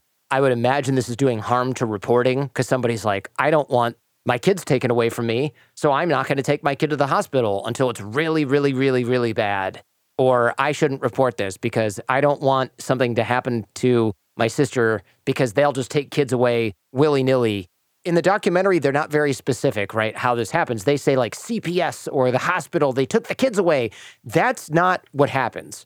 CPS doesn't remove kids. Judges remove kids, and they do that based on evidence that they see in their courtroom. So it's, from what I understand, it's not easy to just lose your kids. It's not some random horror story. There's a preponderance of the evidence. You need evidence. Even a psychological evaluation that says, oh, I didn't find the mother credible. You still need evidence that this is going on. You don't just show up at the hospital for an asthma attack and they're like, you're not getting your kids back. Sorry. That's just not real. No, it's absolutely not real. And yes, I have watched the film. I was familiar with the story before it was covered by that documentary because there was a big piece in New York Magazine about the case, which was, I will say, more responsible than the film, not altogether responsible, in my opinion. But yes, I mean, so we can talk about what happens and sort of like debunk some of these things. And then I think I really want to get into why these narratives are so damaging, because some of the reasons that you mentioned, and why I think people need to recognize that this is putting other children at very real risk and very real harm. Detective Mike, when we were talking about this movie on my show, I mean, he said basically in no uncertain terms, this pendulum will swing back once a bunch of children die. Mm-hmm. And I don't think he's overstating that. So yes, so the story of Maya Kowalski, so there's the story that the movie tells. The movie is leaning very strongly into this narrative that Beata Kowalski, this mother, and her husband Jack, who is a big part of the documentary, and it should be noted, is currently suing Johns Hopkins for $220 million for false accusation and false imprisonment. So this lawsuit is coming up this fall. And so this documentary came out a couple of months ago, and it really leans hard into a telling of this case that paints Beata Kowalski, the mom in question, as innocent and blames the hospital directly for her death. Beata Kowalski died by suicide about 2.5 months into the investigation into her. So about 2.5 months after her daughter was put in shelter care. And so there's the story the film puts forth, and they leave it to, I mean, right away, I was concerned when they left it to the defense attorney of Jack Kowalski to explain what Munchausen by proxy or medical child abuse was. Right. She framed it very much to my mind of, she said, there is this new diagnosis that they can just give any parent that brings in a sick child. And I was like, number one, it's not new. Number one, it's absolutely false. And she said, you know, and she really frames it that like this is any parent with a sick child is at risk of this. And I think that is a horrible thing to put in parents' heads. Yeah. Because if you don't want to make parents with legitimately sick children afraid to take them to the doctor, I mean, that's horrible. And I get messages like that from people. Oh my God, should I be scared to take, is this really like this this epidemic of false accusations? And so, and obviously she has, I think people should be very aware. And I'm not saying this is the entire reason that he's doing this or that, someone shouldn't be allowed to seek remuneration if they feel they've been harmed. But that $220 million lawsuit is not a small amount of money. And the people driving the narrative are Jack Kowalski and his attorney in the film. They get a lot of screen time, including Dr. Kirkpatrick. So the story of Maya that's told in the film is that they brought her into the hospital to Johns Hopkins for stomach pain, and that she also had this underlying condition called chronic regional pain syndrome, which is a real condition and can be intensely painful, and that this series of events at the hospital, which they give very little detail on in the film, led to her being removed from her parents' custody and put in shelter care in the hospital where she, spent the next couple of months. And this is what people are saying is so terrible, right? They wouldn't let Beata, the mother, see or hug Maya at all. Right. It seems very cruel. The documentary hammers that home. There's a social worker that's on the phone call because they don't want the mother to be like, so how is your medical thing going? And they're worried that she, I guess rightfully in your opinion, worried that she's going to do something to influence the daughter's behavior, because one of the sort of tells was that the child, Maya, her behavior around the illness was different when her mother was there. And she played it up to what mom wanted. She was different otherwise. The hospital staff, doctors, everybody noticed this. And then they were like, no contact with mom. And then she's sort of changing. But the documentary is like, they just took her away and wouldn't let the mom say anything. Right. And that's why she killed herself. For no reason. Right. Yeah. And I mean, they really pull no punches with making that connection. I mean, I think it's the defense attorney who's the talking head when she says this is, the judge not letting her hug Maya, that's what killed her. Right, I remember which that. is, I think that's a pretty irresponsible way to talk about suicide. But it's a bit much. That completely aside, that is what he's trying to sue them for, right? He's trying to sort of sue them for the pain and harm caused by Beata's death. So, yeah, I mean, I think one of the biggest things is this sort of question about the shelter order and the no contact order. And, there's some differing opinions on it. I will say in the APSAC guidelines, which that's the umbrella organization that I'm part of this committee, the American Professional Society on the Abuse of Children, the Munchausen by Proxy Committee has a set of guidelines that for professionals. And I believe the actual recommendation is to have supervised visitation. But that said, we don't know. And I mean, I think the really important thing to underscore with this film and with any conversation about this case is that there's so much that we don't know, because the criminal investigation was halfway through when Beata died, and they didn't continue it once she had died. And so there is a lot that we will never know about this case that is sort of unlikely to come to light. But, what we don't know is if there was other things that Beata was doing that made them issue a no contact order, because certainly we've seen these kind of things, and the psychological, if it was indeed a case of an offender, offenders are so psychologically manipulating that they can really impede their child's progress if they're allowed to see them, and that's part of what they're trying to separate the child from. So I agree that the separation order with no supervised visitation, that does seem draconian. What I think we need to keep an open mind about is that there may have been a reason for it that we wouldn't know, right? Because that's the thing that would be in like CPS paperwork that's not going to be available to the public. Yeah. So the big question, the big point that this film makes, I mean, they perpetuate a bunch of the most common misperceptions about medical child abuse. Number one, now I will say, again, so I think that it's important to establish what we're not going to be able to know. We're not going to be able to know for sure whether Beata was guilty or not. But I don't think it's appropriate to present her as innocent when you don't know, when you don't have that information on hand. And we're not going to know whether or not Maya really has CRPS, because I don't have her medical records, obviously. There were certainly some doctors that felt that she did, and there were a lot of doctors that provided affidavits that did not feel that she did. Certainly, I know from having spoken to a doctor at length about this yesterday that her presentation of it was very atypical. CRPS, in my understanding, is something that usually comes along after an injury. So basically, you break your wrist, and then some percentage of the population will develop this, really debilitating pain condition as a result of that. The onset of Maya's was allegedly because of an asthma attack, which is, again, extremely atypical and was presenting as an all-over body thing. So there are cases of CRPS that have sort of escalated to being all-over body things from my understanding. And again, obviously not a doctor, not an expert, but this is from what I know about it, but certainly atypical. And it's pretty rare in children. And the prognosis for children versus CRPS in adults is actually extremely good. And so I think that's important to keep in mind, because what the film leaves out, they do talk about the ketamine treatments. They put Dr. Kirkpatrick on screen, he's the only doctor that's sort of there as a talking head. They play a little bit of testimony from the other doctors who are involved in the case. Right, the other doctors are on depositions being like, we thought she was abusing her daughter, and they're like, dun, dun, dun, this guy's in on the conspiracy. Right. And sort of this thing of like, they don't explain why those things happened. And my immediate reaction upon watching this film is like, okay, all right, I want to get to the bottom of like what there is. What else can I find out about this case? And indeed, I found a lot. Yeah, they sort of present it as this doctor just decided that this child was an abuse victim and went after it in a way where she was trying to prove it. Even the New York Magazine piece, the title of it was, "A Doctor Thought It Was Medical Abuse. How far would she go to prove it?" And I was like, what kind of question is that? If it's true, then probably pretty far because she's trying to save a child's life. Anyway, so they're obviously framing it as like, this is just this one, bad actor, this one bad doctor. And so, in fact, this history of Maya Kowalski's treatment for CRPS, when you look at it, is jaw-dropping. So one of the things they really obscure in the film is the timeline of events, which is extremely important because something like ketamine treatment, even at a much smaller dose, which Maya was receiving a massive dose of ketamine. There are affidavits from pediatric pain specialists who said they've never seen anyone on that level of ketamine.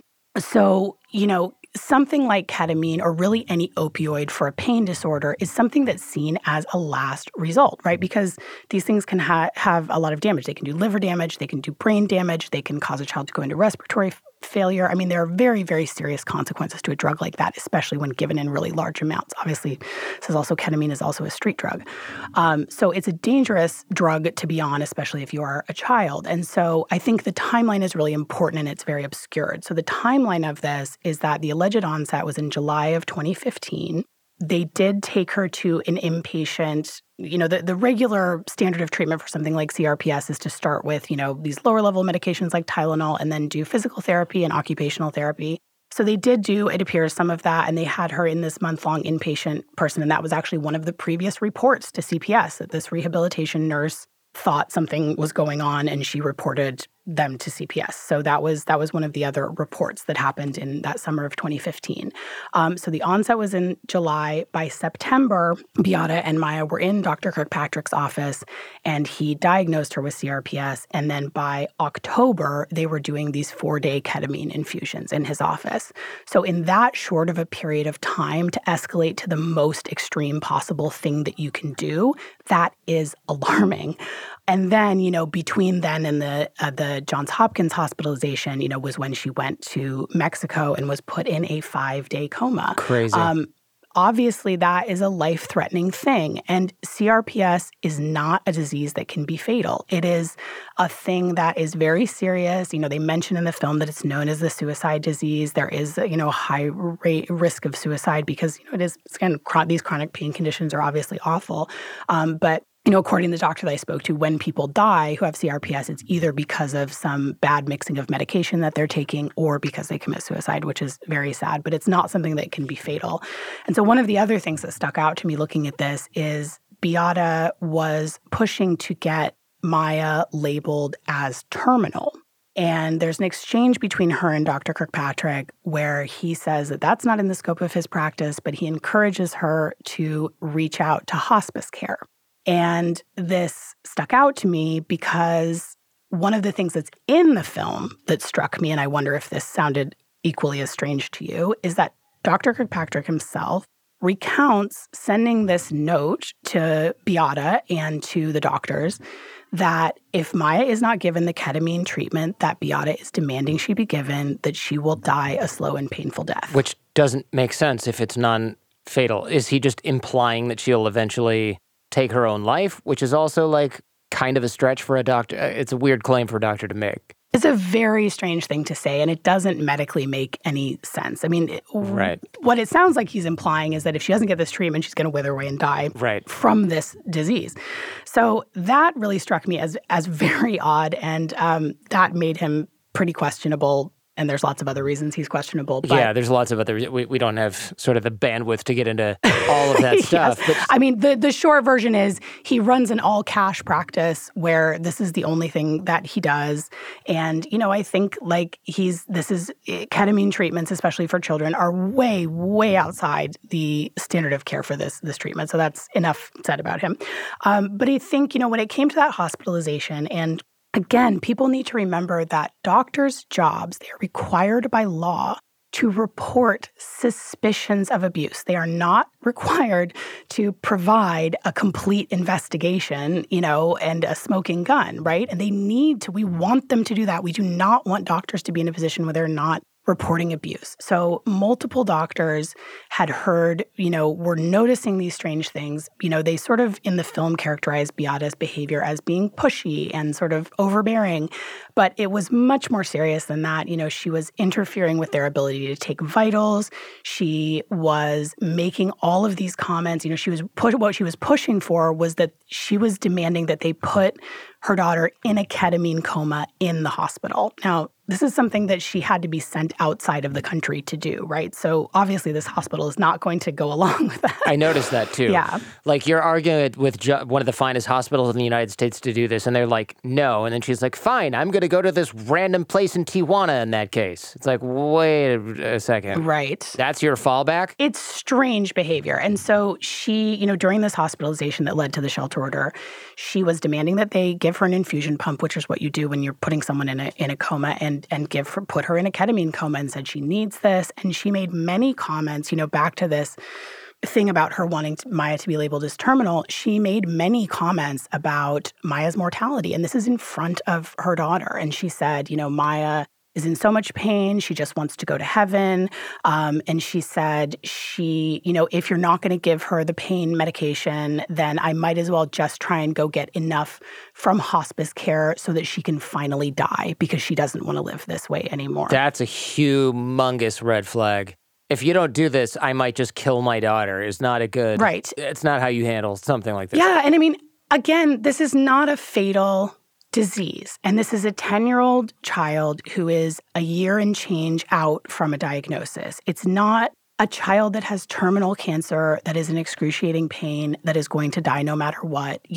That is not what's on the table. This is not an elderly person, who's in horrible pain. I mean, it just, the idea as a parent of talking about your child like that, and the reason that, especially that talk about hospice, really came up for me is because that is something that has come up in a bunch of known cases. So one of the, Hope Ybarra made comments about how her daughter, because she was pretending she was also going to die, about how her daughter would soon join her in heaven. The Danita Tuck case, which is another case out of Texas that Mike Weber was involved in.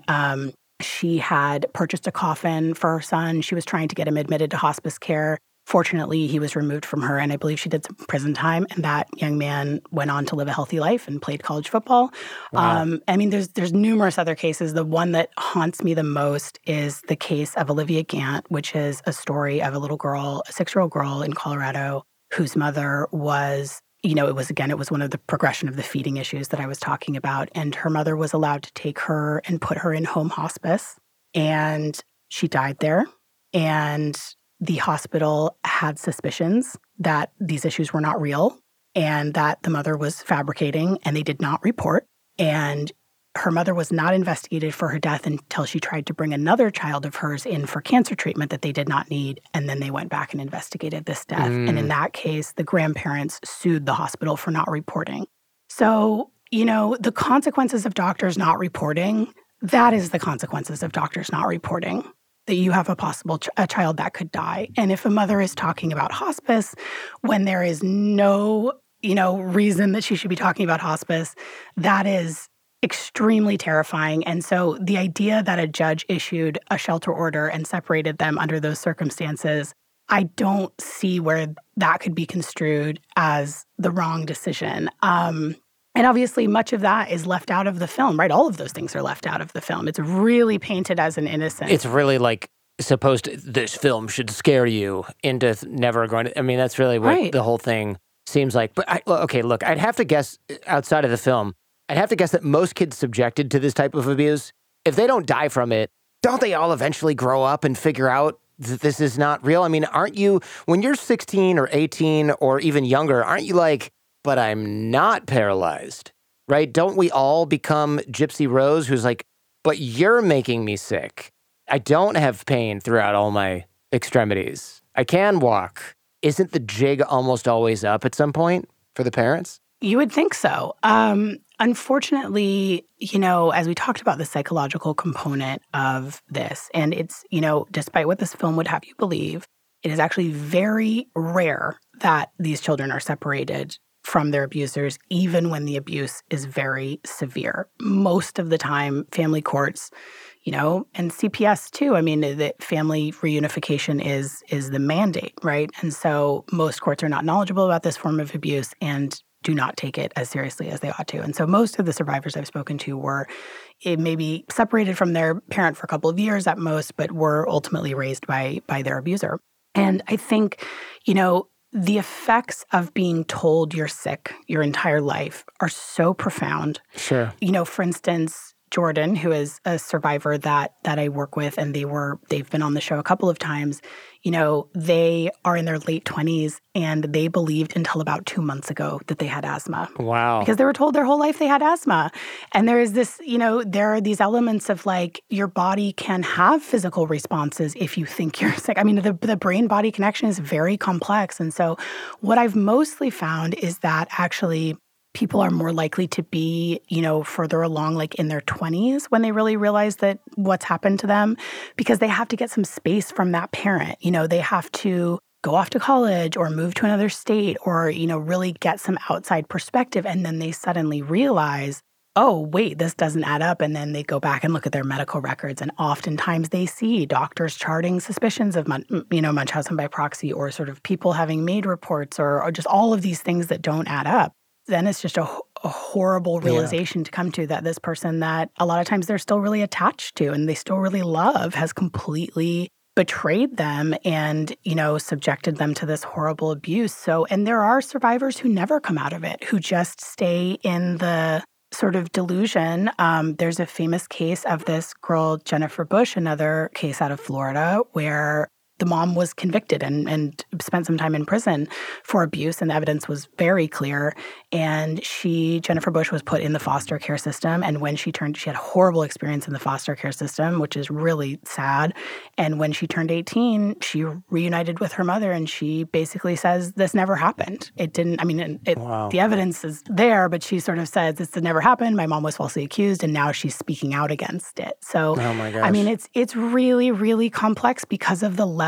There is no easier person on earth to manipulate than your own child, sure. Right? The psychological power you have over your own children is just profound. What do we do if we suspect our partner or someone close to us might be doing something? Do we go to the police? Do we talk to the doctor? Where do you even begin if you're like, oh my God, my sister's doing this, or like, I think my wife is doing this?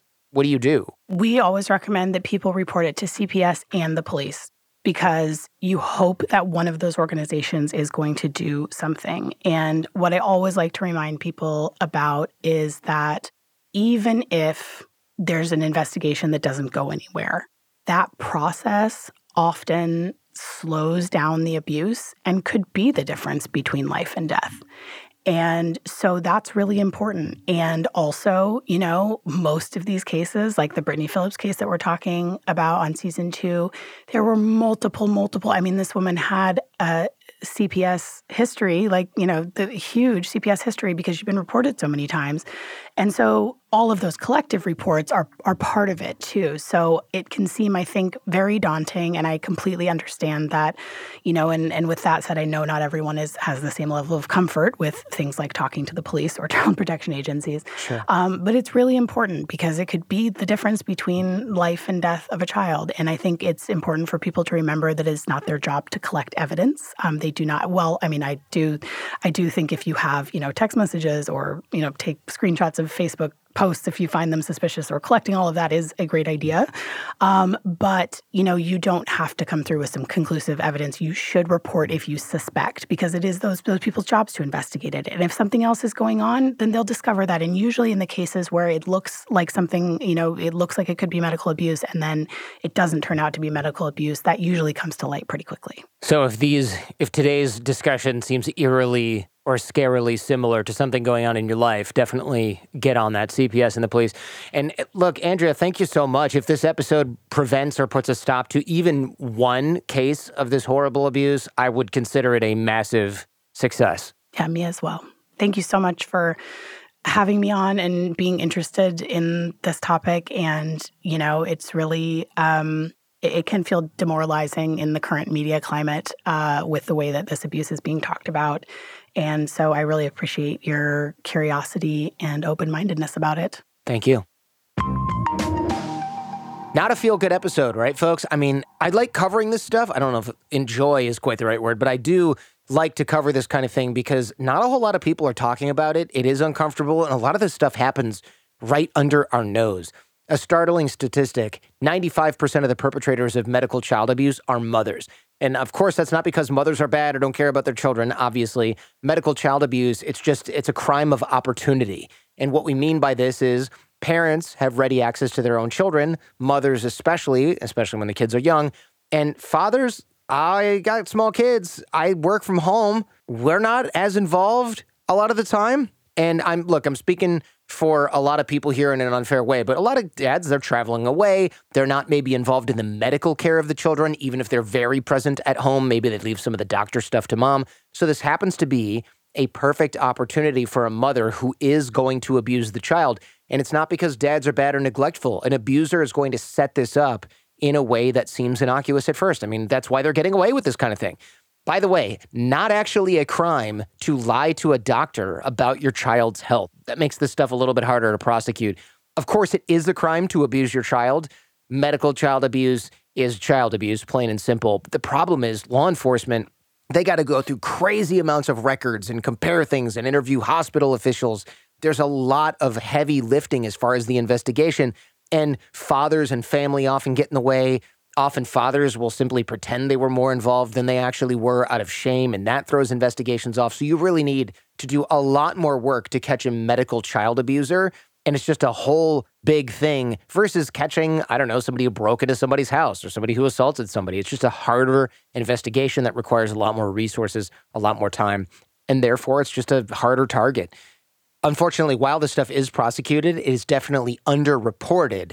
Bear in mind, not only do you have the detective's workload, but you're fighting the perception of motherhood, right? Mothers who care about their children. Look at this documentary. Look at what they did. They railroaded this mom and she killed herself. Well, I don't know. That doesn't seem to really be what happened when you look at a lot of the facts. And when you talk to Andrea, of course, her opinion is that this was medical child abuse. People are outraged, right? We're fighting a perception of motherhood. We want as a society to believe that mothers do what they're supposed to do, which is protect children. And when we are faced with evidence that that's not the case, we don't want to believe it a lot of the time. People also ask, what about family court? What about CPS? Well, in family court, I couldn't believe this even as an attorney. Judges, they don't and often won't go through medical records themselves. They will rely on expert testimony. Okay, fine. But they can also elect not to even hear the expert testimony and not to go through the record. So the judge can choose to just take mom's word for it. And to me, that sounds completely irresponsible. I don't understand why any judge would do this. But we often forget that these are also just people with the same biases as everyone else, and they're often living in their own bubbles. What about CPS, Child Protective Services here in the United States? It's probably a different acronym depending on where you are. CPS often isn't much help with this stuff. They are overworked. They are under-resourced. They have a crazy high burnout rate for obvious reasons. And often they have no real training on Munchausen by proxy much of the time. So even if they are willing and able and not burned out, they might not even know how to handle this.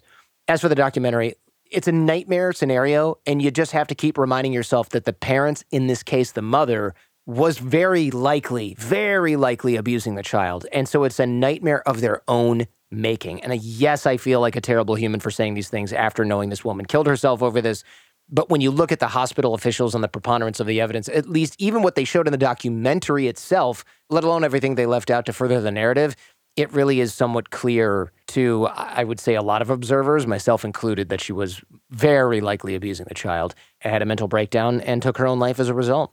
All right, I got to lighten this up. The reason that this is called Munchausen, it's not because some German doctor named Munchausen, Dr. Munchausen, found this or wrote about it. It's because there was a guy named Baron Munchausen, and he told these tall tales, and somebody took a bunch of the tales and a bunch of other stuff and wrote a book and called them Baron Munchausen's narrative of his marvelous travels and campaigns in Russia. And it's a bunch of tall tales. It's essentially satire, and the guy lived a long, full life and died being ridiculed incessantly as a result of his book bearing his name. And I don't even think he got paid for it because it wasn't his book. Poor guy. All things Andrea Dunlop will be in the show notes at jordanharbinger.com, or just ask the AI chatbot, also on the website. Transcripts are in the show notes. Advertisers, deals, discount codes, and ways to support the show are all at jordanharbinger.com/deals. Please consider supporting those who support the show. We've also got the newsletter. Every week, the team and I dig into older episodes of the show and dissect lessons from it. So if you are a fan of the show, you want a recap of important highlights and takeaways, or you just want to know what to listen to next, the newsletter is a great place to do just that. jordanharbinger.com/news is where you can find it. And don't forget, we've got 6-Minute Networking as well, also at jordanharbinger.com/course. I'm at Jordan Harbinger on Twitter and Instagram. You can also connect with me on LinkedIn. This show is created in association with Podcast One. My team includes Jen Harbinger, Jace Sanderson, Robert Fogarty, Ian Baird, and Gabriel Mizrahi. Remember, we rise by lifting others. The fee for the show is you share it with friends when you find something useful or interesting. And the greatest compliment you can give us is to share the show with those you care about. If you know somebody who might need to hear this episode for any reason or would just be interested in this kind of thing, maybe a medical professional, definitely share this episode with them. In the meantime, I hope you apply what you hear on the show so you can live what you learn. And we'll see you next time. Hey guys, it is Ryan. I'm not sure if you know this about me, but I'm a bit of a fun fanatic when I can. I like to work, but I like fun too. It's a thing. And now the truth is out there. I can tell you about my favorite place to have fun. Chumba Casino. They have hundreds of social casino style games to choose from with new games released each week. You can play for free anytime, anywhere. And each day brings a new chance to collect daily bonuses. So join me in the fun. Sign up now at ChumbaCasino.com. No purchase necessary. VGW Group. Void where prohibited by law. See terms and conditions. 18+.